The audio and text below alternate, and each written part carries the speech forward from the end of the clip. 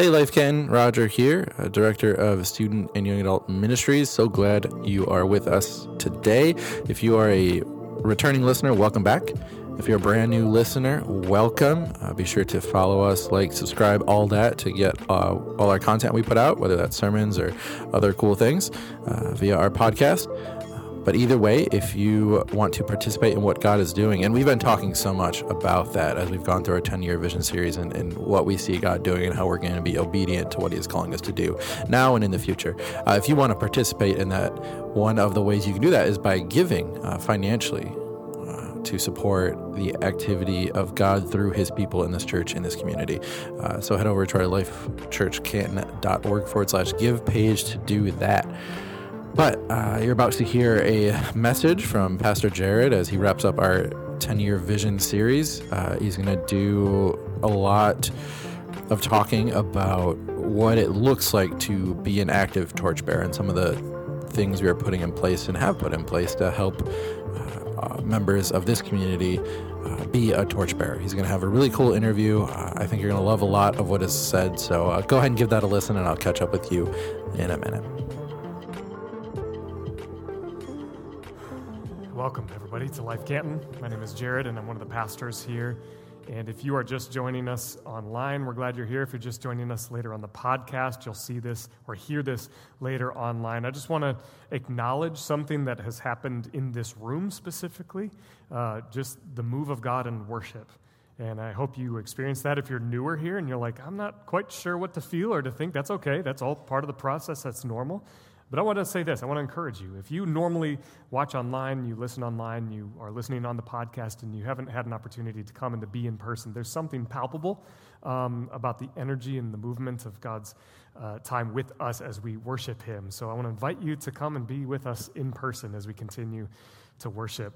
Welcome. We're glad you're here. My name is Jared, and I'm one of the pastors, and I'm excited to be with you as we finish out this series, which is focused on really our beginning of the next 10 years. It's our 10-year vision, and this is what we've been saying this whole time throughout this series. We've had a lot of statements, really, but we've narrowed it down to just a one sentence or a compound sentence, if you will, for those of you who are learning about that in school right now. My kids are learning compound sentences, so I'm going to use that phrase right now. This is our sentence. This is what we want for you, from you, with you. We want us to reclaim our identity in Jesus so that we can bear the torch of Christ's justice and love. There's a lot packed into that. And I don't know if you were here last week or not, but it was good, it was profound, it was heavy, and we had a little living room set up here where we talked about bearing the torch of Christ's justice and love. But before we could get into solutions, we kind of talked about, hey, where are we now? What's the need right now? And so we talked about kind of the opposite of justice and love. We talked about the reality of the injustice and the hate and the hurt that is going on in our communities, but also throughout the world, as we have seen, as you've paid attention to the news, certainly in Ukraine, with what's happening in Russia. There's a lot of hurt. There's a lot of injustice. And I don't know about you, but I was feeling the weight. I was feeling like, okay, I want to do something. I want to bear the torch of Christ's justice and love. How do I go about doing that? Maybe some of you are questioning, okay, what's my next step? How do I do that? Maybe some of you are like, okay, I'm just not sure about that. I'm a little apprehensive or hesitant because I don't know if I'm ready. Like, I don't know if I've got what it takes. I don't know if I'm enough to be able to do all of that. Maybe you feel like, well, those are just for the special jobs, the special people, like to bear the torch of Christ's justice and love. That feels heavy. That's just for the spiritually elite. That's for the pastors. That's for the staff. Let them do that. Maybe some of you even are thinking, you know what, that all sounds great. Y'all let me know when you're done with that, and I'll come and join in. But this is for all of us. This is for all of us. So what do you do if you feel like, I don't know if I'm ready, I don't know if I have what it takes, I don't know if I'm enough? How do we participate in the vision? What if we're not spiritually elite? I want to tell a quick story, and then we're going to go into a story in Mark. But a couple weeks ago, my family and I, we watch movies on Friday nights. Friday nights are our movie night, and we were looking for movies. We had the Olympics going on, so we had the Olympics on the brain. So I thought, let's find an Olympic-themed movie. So we went to the Academy Award-winning, just kidding, it's not, Cool Runnings. and watched about the story that movie came out in 93, the Jamaican bobsled team. It's the story of a tropical island team doing a winter sport, right, in Calgary in 1988, and they make it to the Olympics. And then, of course, they were there again this year, actually, in Beijing, but they make it to the Olympics. And the story goes that they kind of struggle to prove that they're ready, to prove that they're enough, to prove that they can be on a world stage. And they get there, but they're struggling a little bit. But this one main character, his name's Doris, he is really trying to motivate his team, and he's trying to just do everything he can to win. He wants to win gold. He's there to take the whole thing home.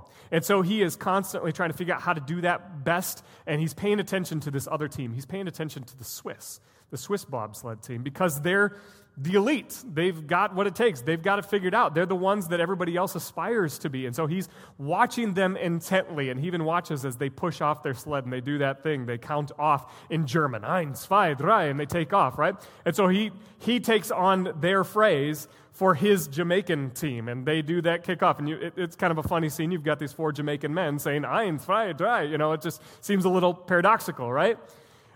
But along the way, he's so obsessed with winning. He's so obsessed with getting gold. But eventually, the night before their final race, he's talking with his coach. And he's thinking about this idea. I got to win. I got to win gold. And the coach says to him, it's this kind of iconic line. He says, Doris, winning a gold medal, it's a beautiful thing. It's a wonderful thing. But if you're not enough without one, you're not going to be enough with one. And Doris says, well, how will I know when I'm enough? He says, when you cross that finish line tomorrow, you'll know. And so the next day, he's got a new perspective. He arrives with a newfound idea about what this looks like. And instead of aspiring to be the elite, like the Swiss, he takes on his Jamaican identity, if you will, along with the rest of the team, and they change up their little saying as they push off the sled. And instead of saying, 1, 2, 3, now they say this iconic line again, feel the rhythm, feel the rhyme, get on up, it's bobsled time. Sorry if you're Jamaican, I just murdered your accent. They, in a sense, reclaim their identity as Jamaicans. And they get off, and it's good, and they go down the track, and everything is going great. But they don't win. They don't win the competition. In fact, they almost don't even get to the finish line. Because what happens is there's a bit of a mistake along the way. They don't realize there's a bolt that's loose in their sled, and they tip over, and they stop completely on the track. And you think it's all over, but they're all okay, and they get out, and they lift up the sled, and they walk it across the finish line. And you can imagine Doris has that line from his coach in his head. When you cross that finish line, you'll know. You'll know if you're enough. I love that story. As I was watching it and I was thinking about our vision, it was such a great picture, a great story about identity, about reclaiming your identity. They reclaim their identity as Jamaicans, and they don't win the race, but their story has an impact. And it rings out throughout the world. For us, as we begin to think about this idea of participating in a vision, to bear the torch of Christ's justice and love as we have reclaimed or are reclaiming our identity in Jesus. And we're asking ourselves this question, am I ready? Am I enough? I want to give you this line and kind of steal from Cool Runnings a little bit. But I had this thought, that readiness is more about rhythm than it is resolution. Let me say that again. Readiness is more about rhythm than resolution. What do I mean by that? See, I think sometimes we get this idea stuck in our heads that, well, I'm not ready to participate in this because I haven't arrived yet. I'm not elite yet. I don't have it all figured out yet, so therefore I'm not ready. And we think that our readiness means we're ready to finish. We're ready to resolve this, to find some kind of resolution. We think about this 10-year vision that we have to check off a box, that we have to finish something or even win some kind of competition. But readiness is more about rhythm. It is more about identifying or establishing a new way of being. It's a lifestyle. Bearing the torch of Christ's justice and love is not a one-time activity. It is a rhythm. It's a way of being. It is a lifestyle that we take on. The disciples had this same challenge ahead of them as Jesus was with them. I want to show you the story in Mark chapter 6. If you have a Bible, you can join me there, or if you want to join on your phones, you can do that. If you don't have a Bible or you're completely new to church, completely new to the Bible, that's okay. We have the words on the screens. And I want to say this too. If you don't have a Bible, you don't own one, and you would like one, let us know, and we will be happy to provide you with one. But I'm in Mark chapter 6, starting in the second part of verse 6 and going on into verse 11. It says this. Then Jesus, he went from village to village teaching the people, and he called his 12 disciples together, and he began sending them out 2 by 2, giving them authority to cast out evil spirits. He told them to take nothing for their journey except a walking stick, no food, no traveler's bag, no money. He allowed them to wear sandals, thanks Jesus, but not to take a change of clothes. He said, wherever you go, stay in the same house until you leave town. But if any place refuses to welcome you or to listen to you, just shake its dust from your feet as you leave to show that you have abandoned those people to their fate. Okay, so Jesus is basically sending his 12 disciples out on a youth mission trip without a chaperone. I don't know if you know this, but students in the room, you're probably the same age as most of these disciples. This is a youth group going out on a mission trip without a leader. Jesus doesn't go with them. And he goes, or he tells them, he says, go and, tell people to repent of their sins, tell people that they can be healed, cast demons. I mean, this is like big stuff. This isn't just, go and sweep a garage out. This is ministry. This is going and bearing the torch of Christ's justice and love. And here's the thing. All he's done so far, we're only in Mark chapter 6. We haven't gotten to the main part of Christianity yet, right? Like the dying on the cross for the forgiveness of sins, the raising from the dead, the resurrection to talk about eternal life. None of that has happened yet. All that's happened is Jesus has taught them a little bit about some spiritual disciplines. He's told them some stories called parables about the kingdom of God. He's healed some people along the way, but that's it. That's all they're going on. And I don't know about you, but if I'm one of the disciples, I'm thinking, I'm not ready, Jesus. I don't know what I'm going to go do. What do you want me to do? Let's see how they respond. Verse 12. So the disciples went out, telling everyone they met to repent of their sins and to turn to God. And they cast out many demons and healed many sick people, anointing them with olive oil. So they go.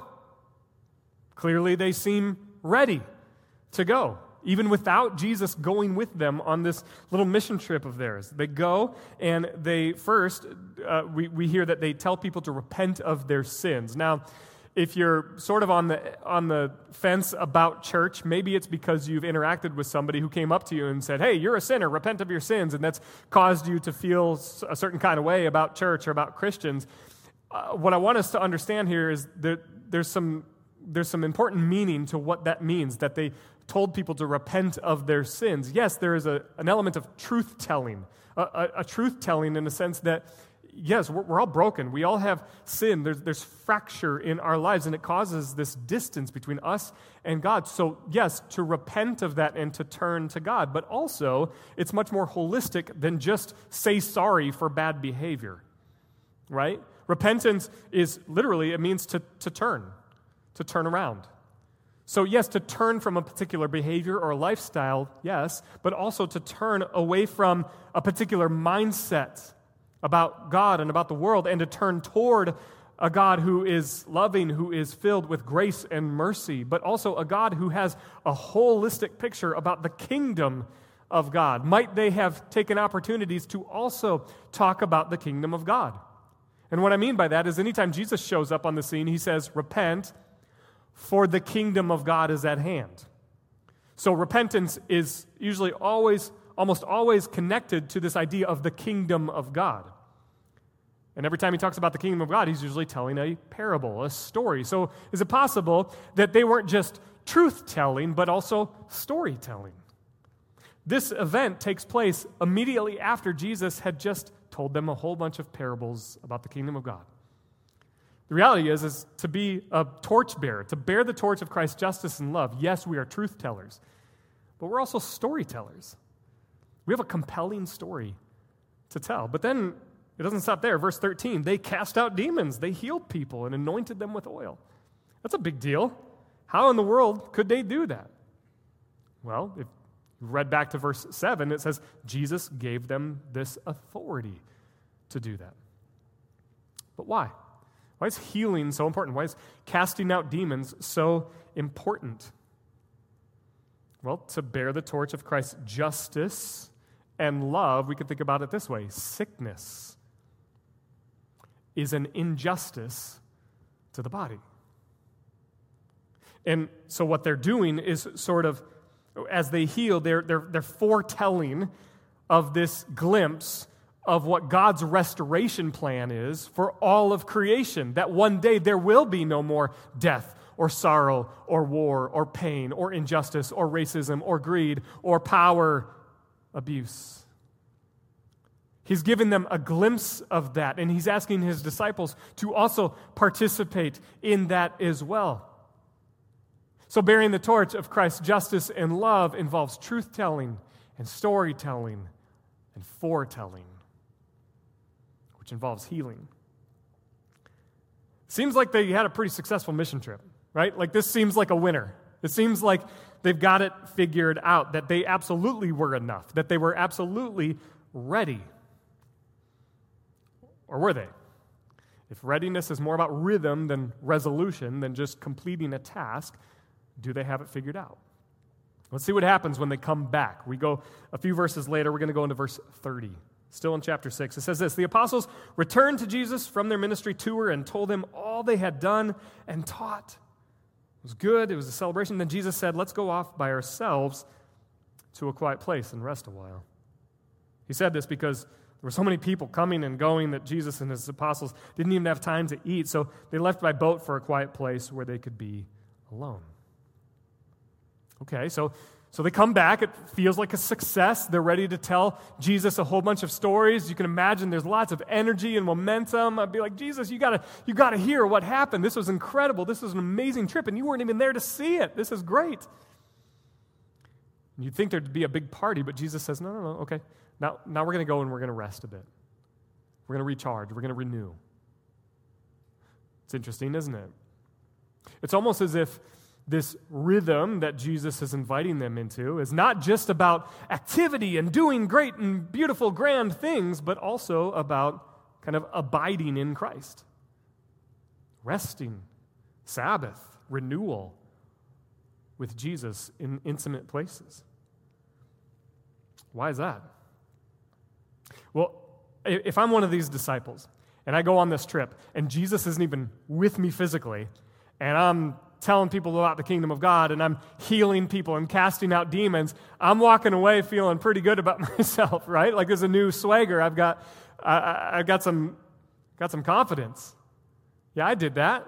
Okay, all right. I think I've got this thing figured out. I'm feeling pretty good about myself. And they come back and they go into a quiet, intimate place with Jesus. Is it possible that part of rhythm involves keeping our egos in check?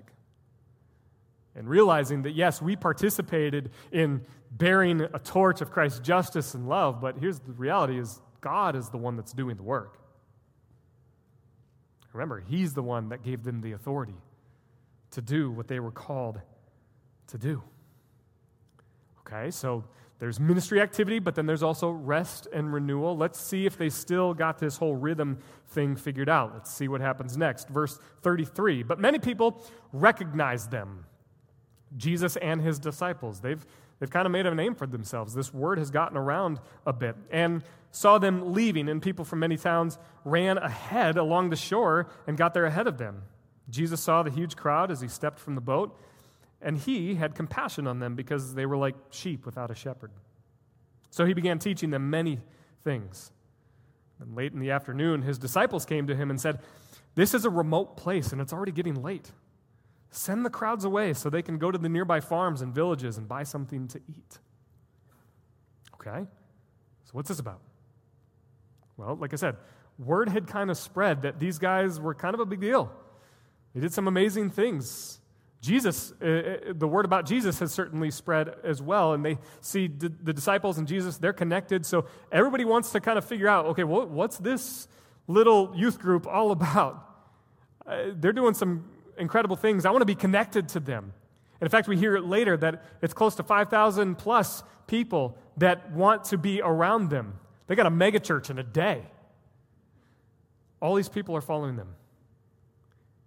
But the disciples say to Jesus, hey, they're probably getting hungry. We should send them away to get some food, which sounds empathetic, right? It sounds like they're being caring about all of these people to recognize that all of these people have a need. They're hungry, and it's getting late, and they're getting tired.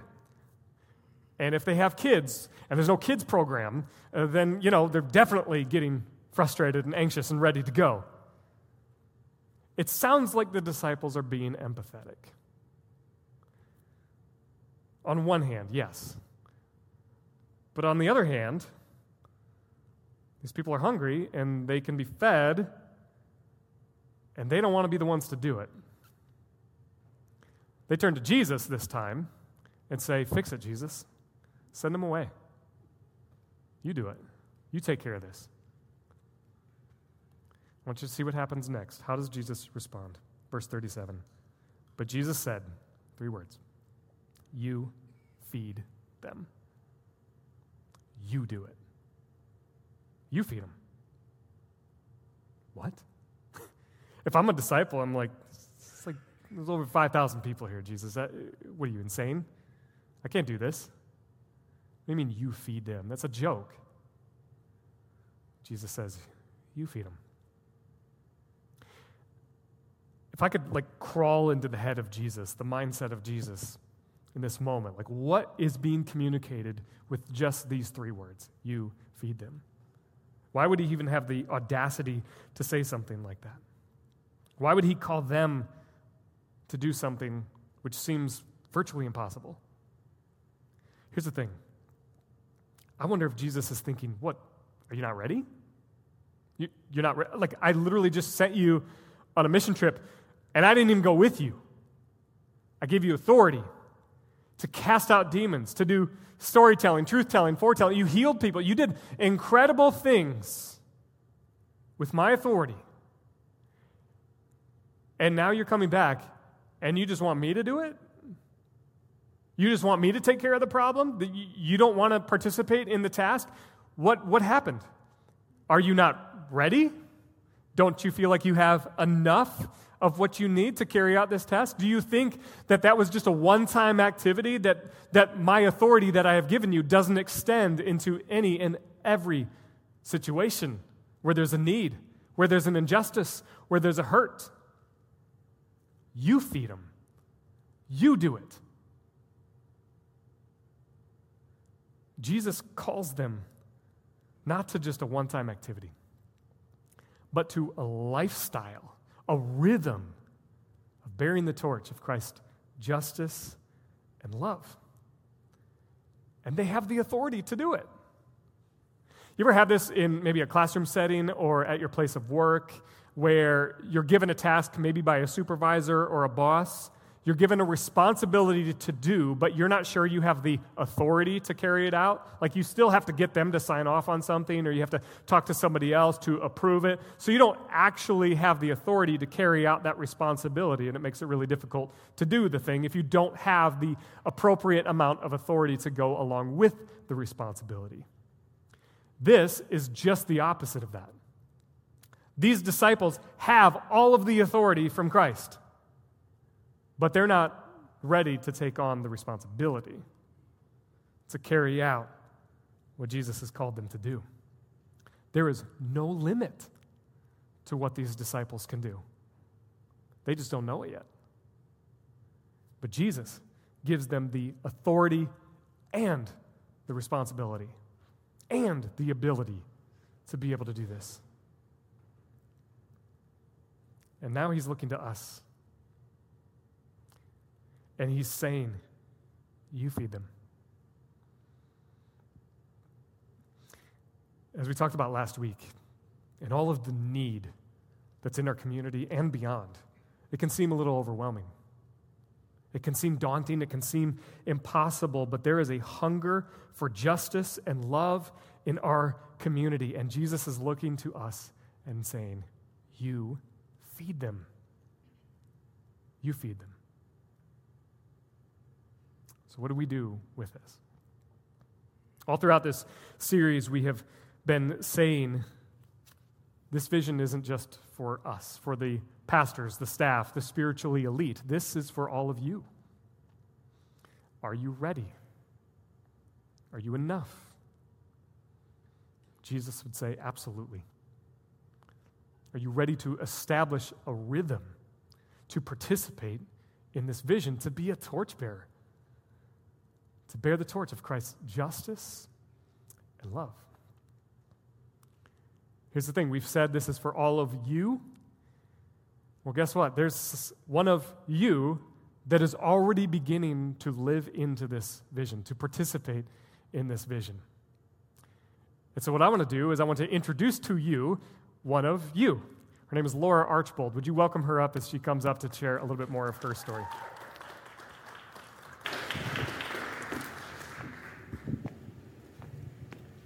Hi, Laura.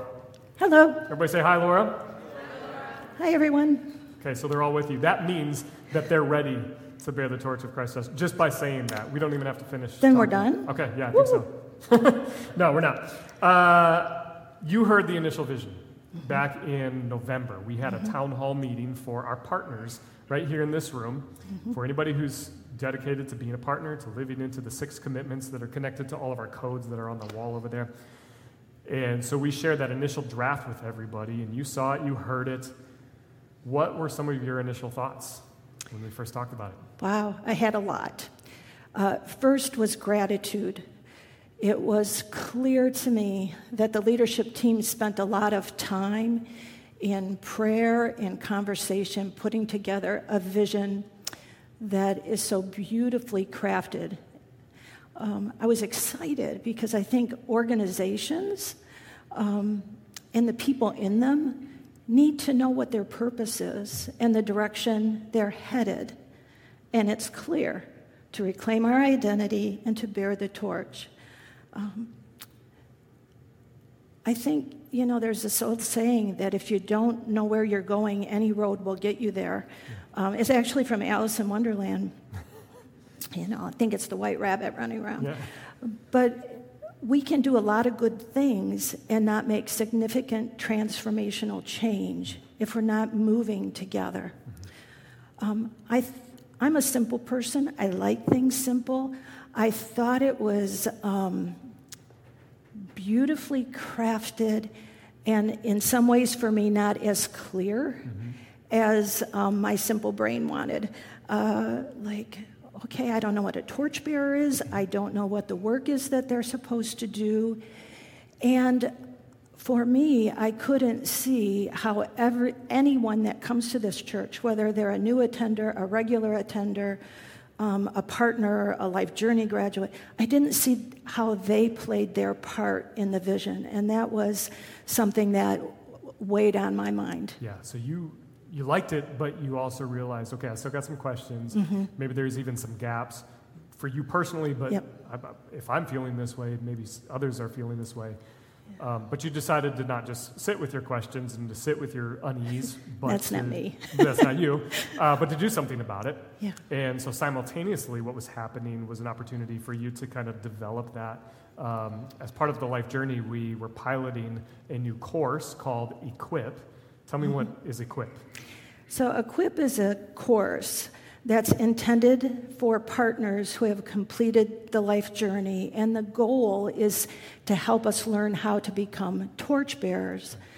And the whole thrust of the course is about learning about the 5-fold ministry that Paul describes in Ephesians 4:11. Yes.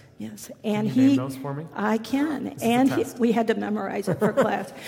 And he gave the apostles, the prophets, the evangelists, the shepherds and teachers to equip the saints, that's all of us, for the ministry of the church and for building up the body of Christ, which is us. Yeah, that's awesome. And in this class, we learned about the fivefold characteristics of God, the fivefold mission of Jesus, the fivefold ministry of the church, and then we also learned our own fivefold gifts. And my primary gift is that of an apostle, and my secondary gift is that of an evangelist. Okay. So you learned a little bit more about yourself, about the church, about your role in it. But then in Equip, you do what's called a ministry action plan. We call them MAPs, just for short. Yep. Can you tell me a little bit more about a MAP? Yes, so MAP. So as we're going through the class and learning more, we're asked to weigh what's on our heart, what's a challenge that we're facing, and begin to address that challenge. What would we do? And I had several ideas in mind, but as I started to listen to what was on the hearts of the people in the class with me, and they were addressing these injustices that we talked about last week, I was moved by my concern for simplicity and for the fact that everyone in the church would know how to participate in this work. So my map actually became telling the story. So Jesus, as we heard, was an incredible storyteller, and he did that so that he could connect with people and build relations and motivate people to join the ministry and to mobilize them to get them out and move. So I wanted to create a very simple story that would tell the stories of every map of the people that go forward. And so I don't know if any of you have ever seen a Hallmark Christmas movie. You don't have to admit it if you have. I have, which is why I'm telling this story. But realistically, if you've seen one, you've seen them all. Right. Boy meets girl. Boy and girl get to know each other over baking Christmas cookies, having snowball fights, decorating the Christmas tree, and then a problem happens. They typically have some miscommunication, and by Christmas time, they're back together and everything is happy. Well, I wanted to create a common plot for all of our stories so that when people read those stories, they would say, I know what this is. This is getting familiar to me. I know how to read this, and most of all, I know how to participate. So there's a diagram that's going to be up on the screen here, and I wanted to walk you through what the common plot for what my map said. So it's every map story has a common plot. So aside from the name of the story, and the name of my story is telling the map story, you would know who's leading it, and that would be me, and what my spiritual gift is. And that's just a way to orient us to knowing that we all have gifts. So every plot has 5 elements, and the first is the code. Every body of our work is anchored to one of our codes. Mine is you belong. I mean, clearly, I want everybody to see their place in this work. And we also, in our map story, talk about what scriptures, both in the Old Testament and the New Testament, link to this work. And that's so everyone knows that we're never forgetting that we're rooted in the Word. The second element is the problem or the issue. What was on our hearts that we decided to move in this direction? And you'll read the problems on all the maps that you see, and mine is, I just want people to know. I want people to feel like this is about them, that they can do this and they can participate. The next are the action steps. What are you going to do? What is the leader going to do in order to address the problem that's sitting on their heart? The fourth element is the invitation. And this tells you how you can participate in anyone's map story. It will tell what is needed for the leader of that map story, what they need and what kind of help they might want. And some of us learn through classes, some of us learn through experience, sitting on a team, and some of us actually learn through kind of walking with the person who's leading or an apprenticeship. And you have opportunities to do that in these map stories. And lastly, what's the impact? If I do this work with this leader, what are we expecting to happen as a result. Okay, and what is that? What do you hope to accomplish by you completing this, but it sounds like others can get involved with Yes. this? What are you hoping to accomplish? So first of all, soon you'll see everyone's map stories, and I want you to read them so that you can see the passion on the hearts of the people that are in our congregation. Second, I want people to get comfortable with the idea that this is simple and that we can all do this. And also there's terms like torch-bearing and maps and the different spiritual gifts that people will start to get comfortable with. And lastly, I want it to light a fire in people to say, this is what I was built for. This is what I should be doing. Right. You have to draw out their purpose to Yep. help them reclaim their identity in Jesus That's as, right. as part of the process as well. That's Yeah. awesome. And I love that nobody told you to do this. Like, this wasn't me or Nathan or the pastors or the staff saying, okay, we've picked out something for you to do, now you go and do it. This was all you coming up with this idea, seeing the need in your community. And I think that's the biggest piece for me in being pastoral ministry, being in pastoral ministry, is the expectation that I've got all the answers, that I've got it all figured out for everybody else to go and do their thing. But in a lot of cases, you all might have way better ideas than I could even come up with, which is exciting and inspirational to me, that this vision can have legs, not just because I'm participating in it, but because we all are participating in it in our unique ways as well. I want to just double check. I want to make sure you're not a pastor. Nope. You didn't go to seminary. You're not some spiritual elite figure that we're not aware of. I would say I'm a learning every day. Okay. So you're humble as well. But what if you make a mistake? Like, what if somewhere along the way it doesn't work out, or somebody's even more confused? What happens if you confuse yourself in your process and you just feel like, this isn't working? Well, we're going to make mistakes. I mean, we're human.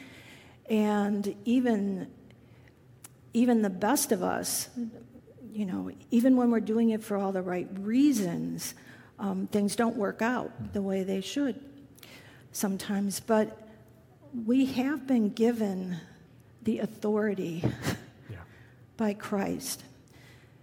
And I can't let my fear of failure stop me from moving my feet to try. I mean, I think if I fail, I don't think God is disappointed, because he knows what's in my heart, and he knows what's in my head, and he knows what I was trying to do. I think God would be disappointed if I quit. And I think he'd really be disappointed if I didn't try.